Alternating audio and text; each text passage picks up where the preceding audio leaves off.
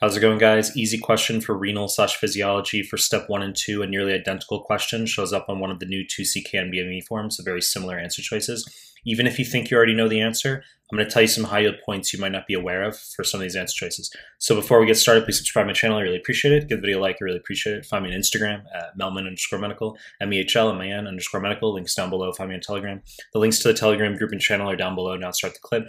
7-year-old boy's got a 4-day history of diarrhea and vomiting. He's not voided during the past 24 hours. Examination shows dry mucous membranes and poor skin turgor. Question just wants to know what's most likely to be seen in this patient. Let's walk through the answer choices. Choice A, 2+ blood on dipstick with 0 to 1 RBCs per high-powered field on light microscopy. Wrong answer, okay? Now, this sounds very verbose and specific, which you need to know, albeit wrong, is exceedingly high yield for rhabdomyolysis, especially on 2CK forms, okay?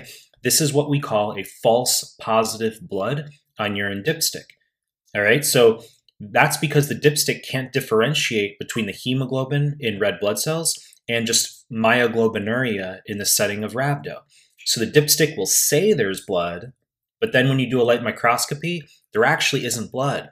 Okay, this is rhabdomyolysis. I have to reiterate, super fucking high yield for rhabdomyolysis on 2CK in particular. And what can make this even more difficult is that 3 to 4 RBCs per high-powered field I've seen as negative.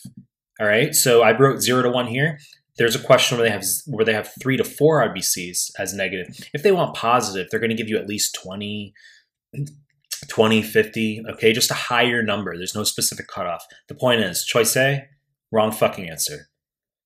Choice B, fractional excretion of sodium at 0.5% is the correct answer. This is pre-renal azotemia, okay? Dehydration over the course of days, and you have decreased renal blood flow. The kidney's going to attempt to compensate for the reduced blood flow by trying to reabsorb more fluid. It accomplishes this by reabsorbing more sodium and urea in the PCT. Water follows sodium and urea. We get our reabsorption. So what that does is we're pulling sodium out of the urine. So we're going to have less fractional excretion of sodium, under 1%. And because we're pulling urea out of the urine, we're going to have a high blood urea nitrogen, okay? BUN to creatinine ratio greater than 20, all right? So that's high yield for pre-renal azotemia.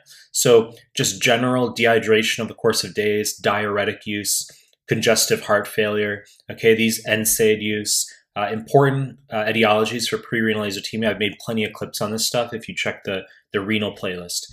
Choice C, granular CAS, wrong answer. Of course, this classically refers to acute tubular necrosis, which can occur in the setting of reduced blood flow. Now, I preface this clip by saying there's some high yield points you need to know.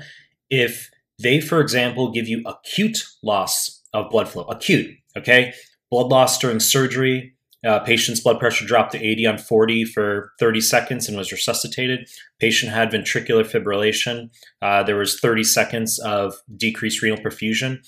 That will cause acute tubular necrosis, not pre-renal. Holy shit, okay? Super fucking high yield. It's all over the NBME exams for step 1 and 2. Students erroneously think that's pre-renal. They say it's reduced renal blood flow. I agree with you. But the PCT, very sensitive to ischemic changes because of the high concentration of ATPase transporters, okay?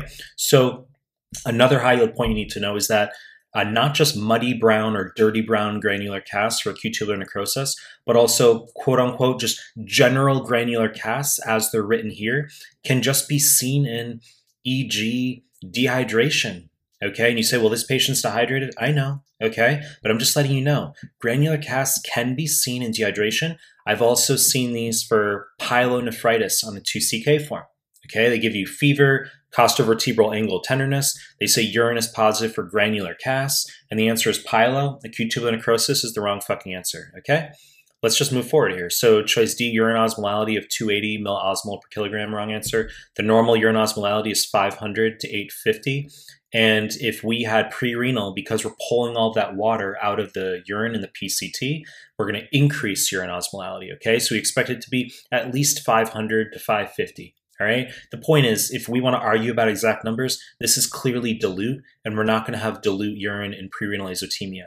So, and by the way, the serum osmolality should be about 280, 282, up to about 295 milliosmoles, so different number ranges. Don't worry though, you don't have to obsess. I'm just articulating it. Choice E, urine specific gravity of 1.012, wrong answer. So the range is going to go from 1.000, which is the most dilute, up to 1.030, which is most concentrated. So if we're at the lower range, diabetes insipidus, psychogenic polydipsia. If we're at the upper range, severe dehydration, SIADH, okay? And this is smack dab in the middle. We're talking most scenarios, most questions. There's always going to be exceptions. I've made prior clips here on the YouTube for the Audio QBank discussing some of the exceptions. But the point is this: pre-renal azotemia, fractional excretion of sodium under 1%, BUN to creatinine ratio greater than 20. You know the deal. I'm going to continue to make more content. If you like my stuff, subscribe to my channel. And I appreciate your time. That's it.